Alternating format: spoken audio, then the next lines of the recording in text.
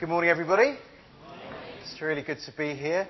I'm not allowed to take a snooze during the sermon, so how about you're not allowed either? Is that a fair deal? I just came back from Canada yesterday. I was teaching for 2 weeks at Regent College, and the topic was kinetic Christianity, how to explain your faith in the contemporary world. And it was a really exciting time. There were people there from Malaysia, from Japan, from America, from Canada, where were they from? From Australia and New Zealand. And it was fantastic allowing the different people from different parts of the world to kind of influence our thinking about how to share our faith in the contemporary world. So I'm back, and I'm kind of a little bit out of step. So it should be, I think, what would it be? 3:30 in the morning right now. And being out of step's kind of fun, actually, because you get up at the wrong time in the morning, and it's good to be awake when everybody else is asleep. You feel slightly out of phase. And in one sense, that's not a bad metaphor for how the Christian faith is. We don't quite fit in here, because we are a little bit too late for the earth and a little bit too early for God's kingdom to come. We're supposed to be slightly out of step and slightly out of time with the world today. And one of the ways that we're sustained in seeing ourselves as slightly out of step with our world is by the songs that God has given us. And this morning we're going to be looking at the Psalms and how the Psalms are supposed to help the Christian to live slightly out of phase with the world around us. And I don't know if you've got a favourite psalm, but before we kind of look specifically at the Psalms, I want you to think about how music affects our lives. I have a kind of problem. Every time I try to do any cleaning or DIY around my house, I get into kind of big trouble. So I normally will try and put up a shelf and make a hole in the wall that's about 10 times too big than it should be to hold up the nail that might kind of keep my shelf in space. And whenever I try to do the hoovering, I have a problem because I normally end up singing a song that I shouldn't. I wonder if this is going to connect. Oh yeah, here we go. I normally end up singing this song here. Maybe you know it. Stale smells up here often come from down there in your carpet. It smells from your dog and tobacco too. Well, Shaken Back from Glade is here. It's all you have to do. Do the shake and back and put the freshness back. Do the shake and back and put the freshness back. When your carpet smells fresh, you're overdue. Every time you vacuum, remember what to do. Do the shake and back and put the freshness back. Shaken Back, the new carpet and room freshener from Glade. Do you remember that? Yes. Do you know how old that advert is? It's about 25 years old. And yet I can't hoover my house without singing that in the back of my head. What is it about some of these jingles that have kind of wormed their way into our consciousness? Why are they there? I'd like to see a little bit of a social experiment. I wonder if your neighbour, you could just think of as many different television jingles as you can remember in 60 seconds. That's all I'm going to ask you to do. Just remember as many different television jingles as you can in 60 seconds.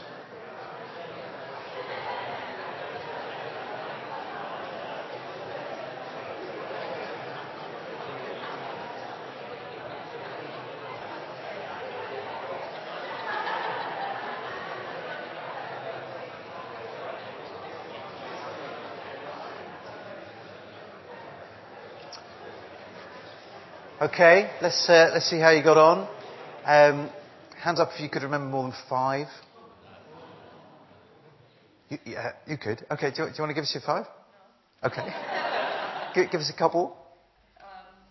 These are American, but the tunes to the Brady Bunch, to the Gilligan's Island. Oh, yeah. Right. So the songs that go alongside some of our favourite TV shows often kind of turn up in adverts as well. That's true. Good. Anyone else got a memory of a jingle? A miles a day helps you work, rest and play. The Milky Bar Kid. Yes, Milky Bars are on me. Yep. Tiny little tea leaves in Tetley tea. That's hard to say. Yeah. Good. Any others? Yeah. Oh, I'd like to teach the world. I'd like to give the world a Coke. That one. Yeah. Good. What was your one? 1001. Big carpet for less than half a crown. Less than half a crown. Man, that's good. That's going back a bit. Anyone on the balcony? Can you remember any? Some from this century would be good. Which one? We buy any car. That's right. Probably the most annoying adverts on television are the car insurance one.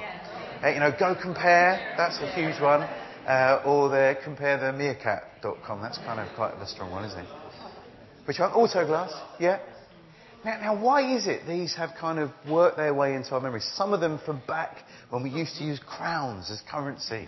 And I have no idea when we swapped over, but that seems like a long time ago to me. Why is it these songs have worked their way into our brains? It's repetitive. That's right. We hear them kind of over and over and over, and that kind of shapes it. You couldn't change it. Didn't have remote control. You'd have to actually get out of your seat to kind of switch it over. That's probably part of it.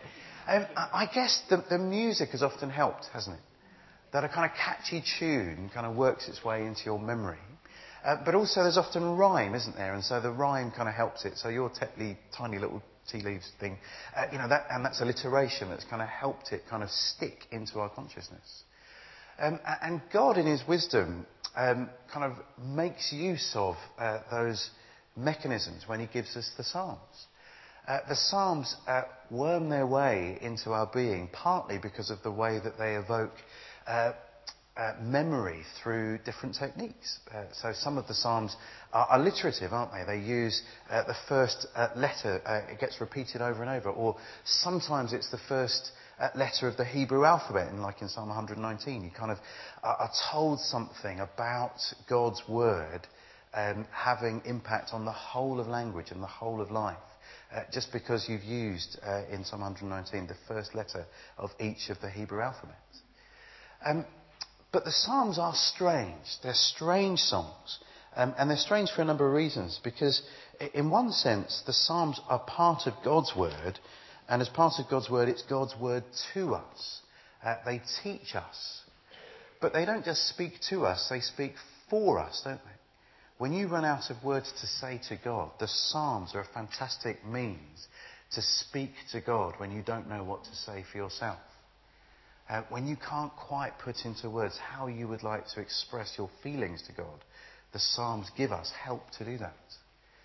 I remember when my mother was dying, and we were down in Brighton, and it was a really difficult time because, my earliest memory as a child was going into school. When I went into school, I noticed pretty quickly that I was going to struggle to fit in. My skin tone was different to everybody else in the class. I remember holding on to my mum's hand and just kind of the comfort that was to me as I kind of walked into the classroom. And, there was this time when we were down in Brighton last year, and Mum, the cancer had kind of riddled through her body, and she'd kind of lost the ability to speak. And she wanted to hold on to my hand. And it was really tough because the comforter became the comforted that morning. And I didn't know what to pray anymore. I didn't know whether to pray for a miraculous healing or for God to take her quickly. And so what do? How do you pray when you just don't know what to say? And the Psalms became a great comfort in those days. Speaking back to God, His word, the prayers that He wants His people to be praying. And, I'll show you in a minute a psalm that was precious to my mum that we prayed in those dark times when we didn't know what to say anymore. And maybe you're someone that's struggling to pray. I know I often struggle to pray.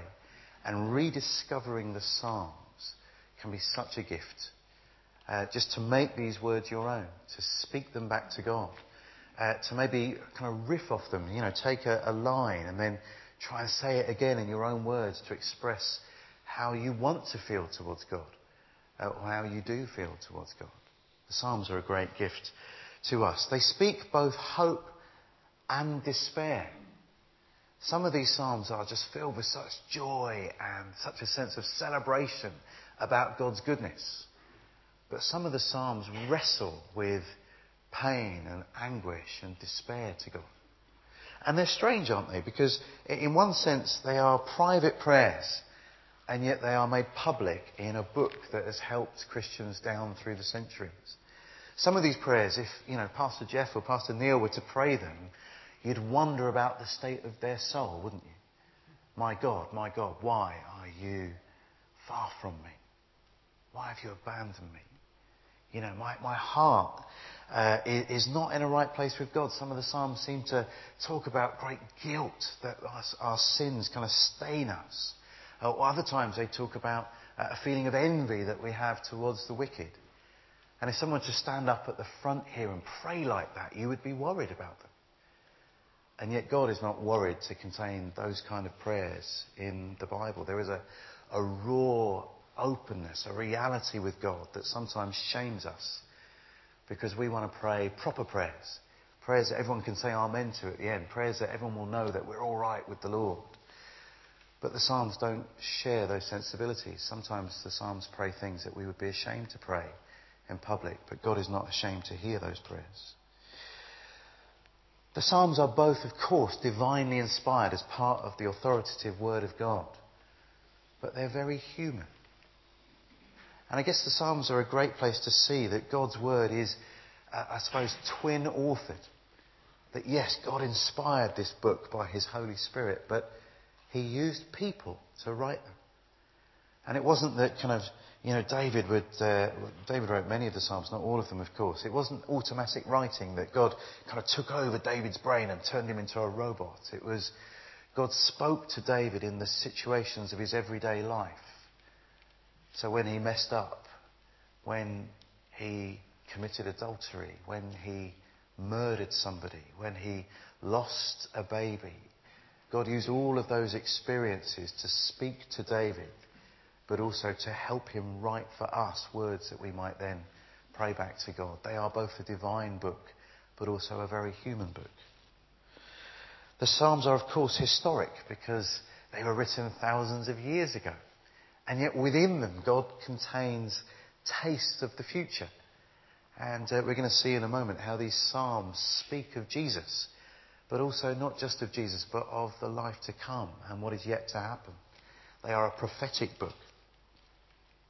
And of course they speak truth to us as part of God's Word. God doesn't lie, and therefore we can trust His Word. But they speak through art.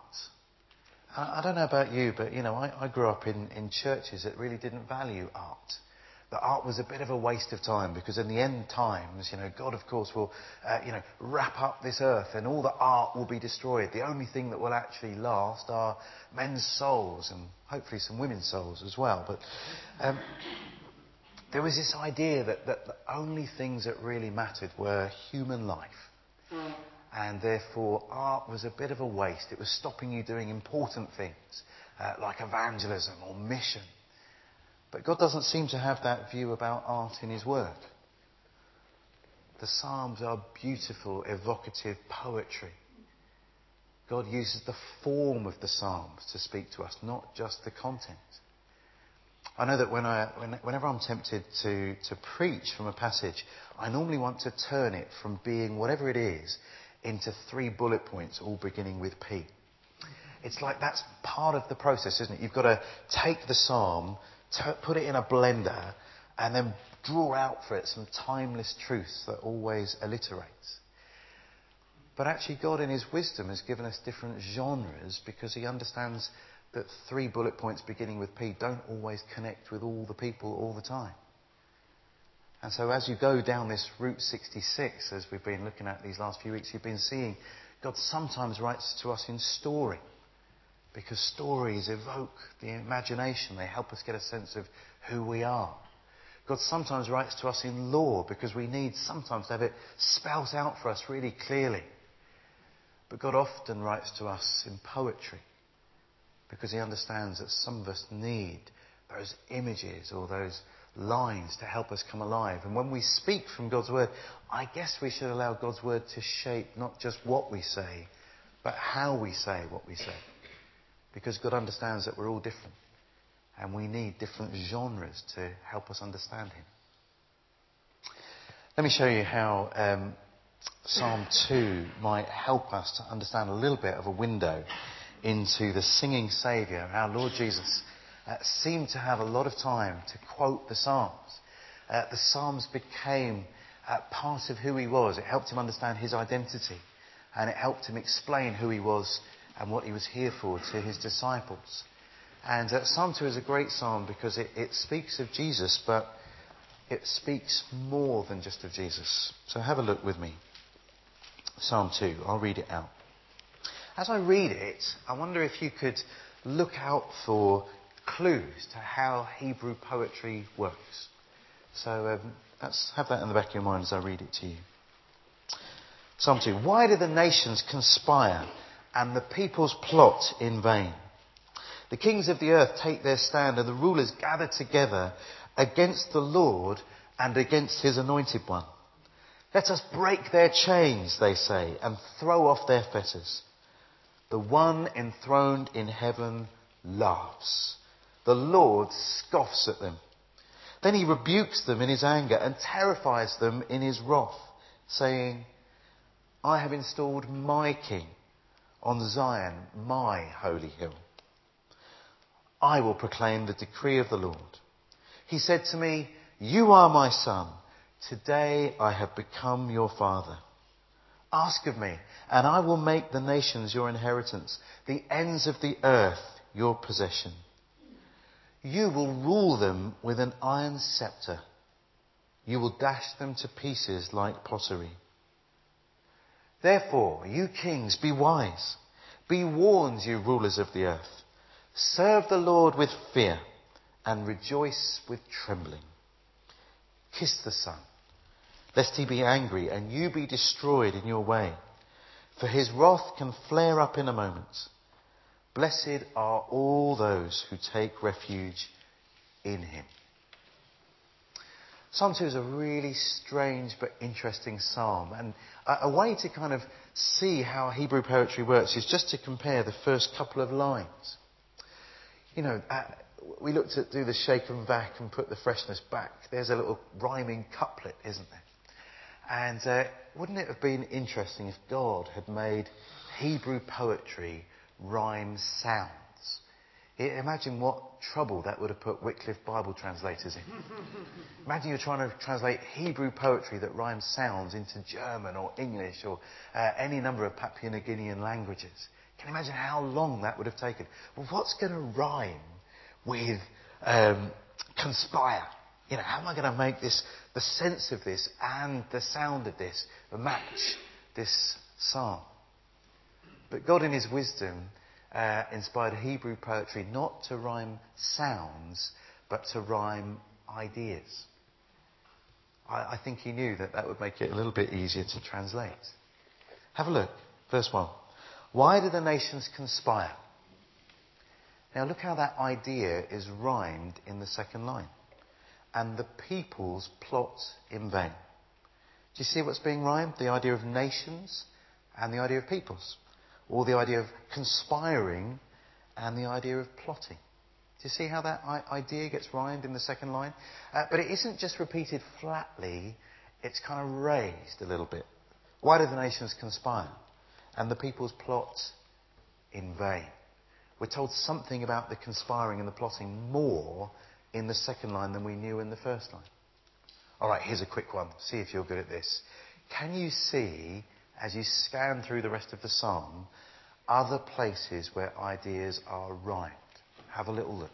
If you want to talk with your neighbour, fantastic.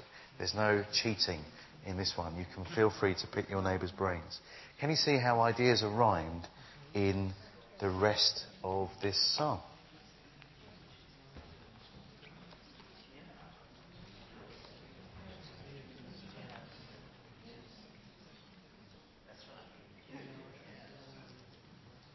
Okay, you spotted a few? Just give us your hand. See if you can work them through in order. Anything you noticed in verse 2? Kings and rulers. Kings and rulers. Yeah, good. Anyone else on verse 2? Chains and fetters. Chains and fetters, that's good. Take their stand and gather together against. That's the same idea, isn't it? Some of our parents took their stand in the playground and they gathered against, the warring children. A definite rhyming of ideas there. Good. Any others that you noticed in the rest of the psalm? Laughs and scoffs. The Lord enthroned in heaven laughs and he scoffs at them. That's right. He's not laughing with joy. He's laughing with incredulity. How can they be so silly, these people? Good. Any others that you noticed? You are my son. I have become your father. Yes, that's a definite one, isn't it? Now, look, once you've seen that in a psalm, you'll spot it all the time. Because that's the way Hebrew poetry works. Okay? Sometimes you get what we call staircase parallelism. So, the first line builds an idea and then the second line kind of extends it a little bit. Sometimes you get antithetical parallelism. That's a really long word, isn't it? So the first line says something and the second line says the opposite. But basically, this idea of rhyming ideas is crucial to understand Hebrew poetry. And it turns up in the prophetic literature. When you come to that in a couple of weeks' time, it will turn up as well. God often uses that same mechanism in prophetic writings. It turns up in the Lord's Prayer. If you want to scan through and think about how that turns up in the Lord's Prayer. So this is the way God set things in motion to understand the Psalms. So hopefully that's a little tool that you've got that will help you. But let's take a macro look at this psalm. I'll have to whip through quickly and see how we get on. So if you look at verses 1 to 3, there's a definite sense of grouping of ideas in this. And if you want a heading, I didn't alliterate them. If you want a heading, this could be earthly courage. So imagine there's King David. He's in charge of a relatively small and puny nation compared to these huge nations around him. And he says, why do the nations conspire and the peoples plot in vain? He feels like there's some international warfare about to take place. The nations are gathering together. But it's a waste of time. Even though they feel like a tiny nation, it's a waste of time. It's in vain that this plotting is going on. The kings of the earth take their stand. The rulers gather together against the Lord and against his anointed one. The anointed one was another way of talking about the king of Israel, wasn't it? Because you remember when David was crowned, what happened? Samuel poured oil on his head. He anointed him with oil. It was a way of saying, this man is set apart to be a ruler over my people.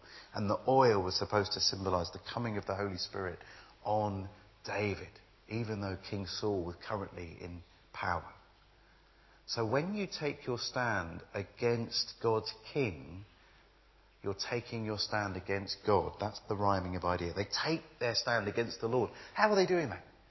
Well, it's because they're taking their stand against his anointed one, his rightful king. Let us break their chains, they say. Let us throw off their fetters.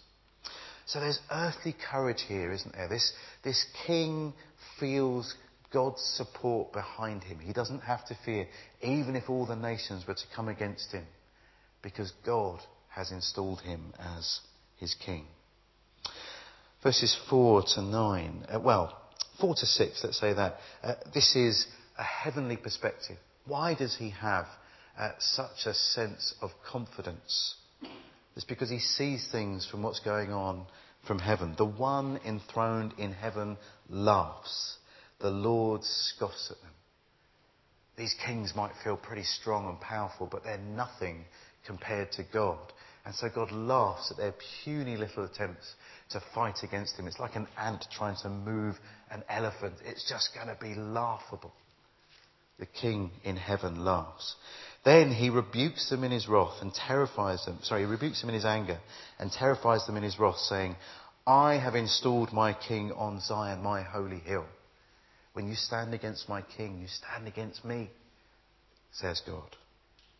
Verse 7. I will proclaim the decree of the Lord. He said to me, you are my son. Today I have become your father. Ask of me, and I will make the nations your inheritance, the ends of the earth your possession. You will rule them with an iron scepter. You will dash them to pieces like pottery. Now this is weird. This doesn't quite fit King David or any Jewish king, does it? This is a little bit of a future perspective given here. The king of Israel needs to feel confident that he can ask of God whatever he wants because he's considered as God's son. That's what happened when David was going to build the temple. Do you remember?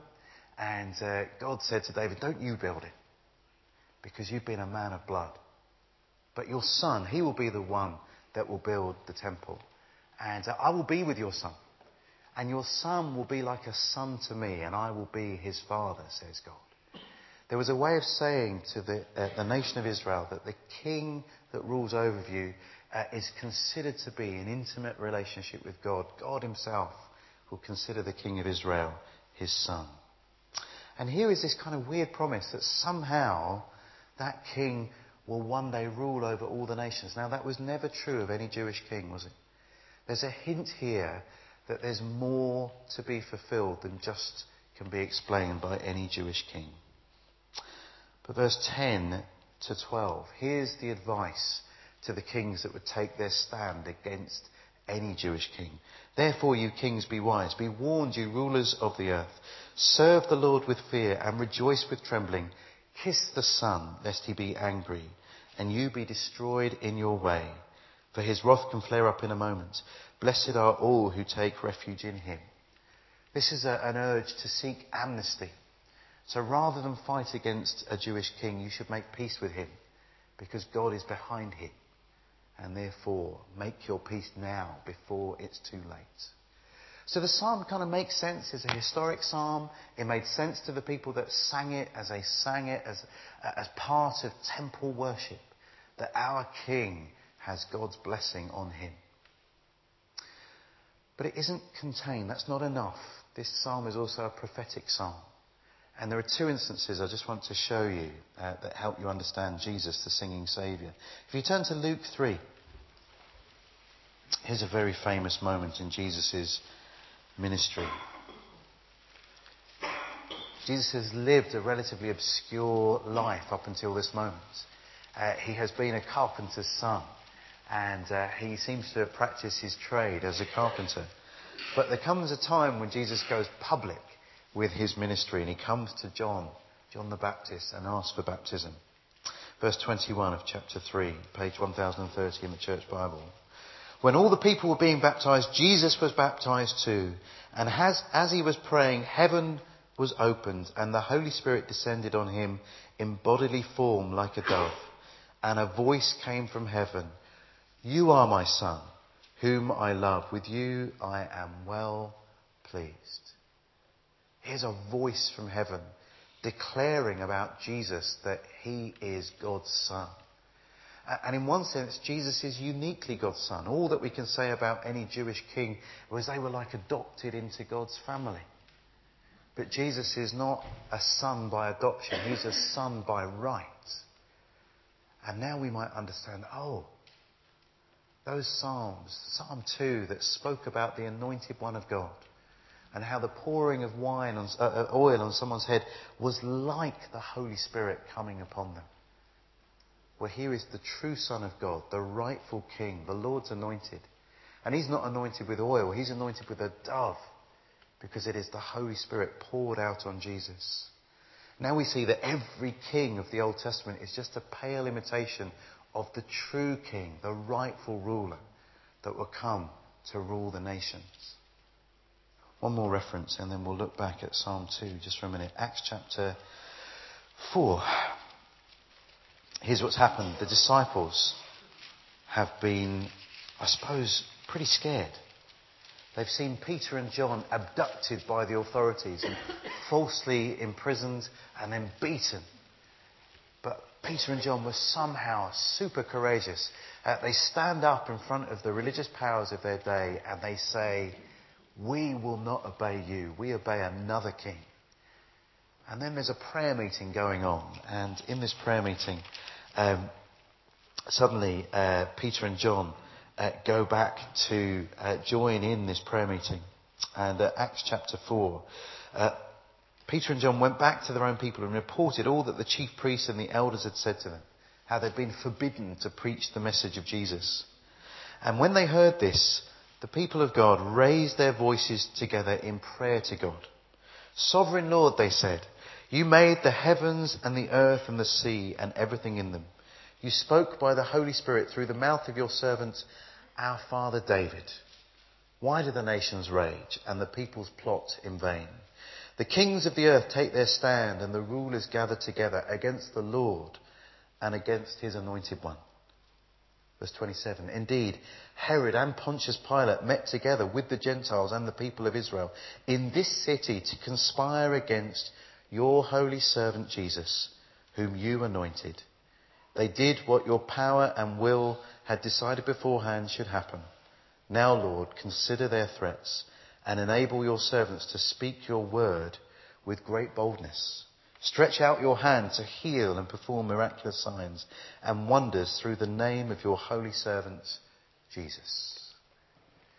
These disciples, these young, possibly teenage boys, understand that Psalm 2 was speaking prophetically about Jesus. Yes, it was true for David, but it was even more true for Jesus. So read again very briefly. Why do the nations conspire and the peoples plot in vain? The kings of the earth take their stand and the rulers gather together against the Lord. They did. There was an international conspiracy against Jesus. But they weren't just standing against one man. They were standing against God's anointed Messiah, Jesus the Christ. The one enthroned in heaven laughs. The Lord scoffs at them. Then he rebukes them in his anger and terrifies them in his wrath, saying, I have installed my king on Zion, my holy hill. It's hard to think about God laughing when they crucified his son. It's hard to think of that, isn't it? But I guess it's like, who do these puny men think they are? They think they can kill my son? They think they could extinguish the author of life and light itself? No. Their tiny little victory they think they've won. Well, actually, it's my victory, says the Lord. This is what I planned all along.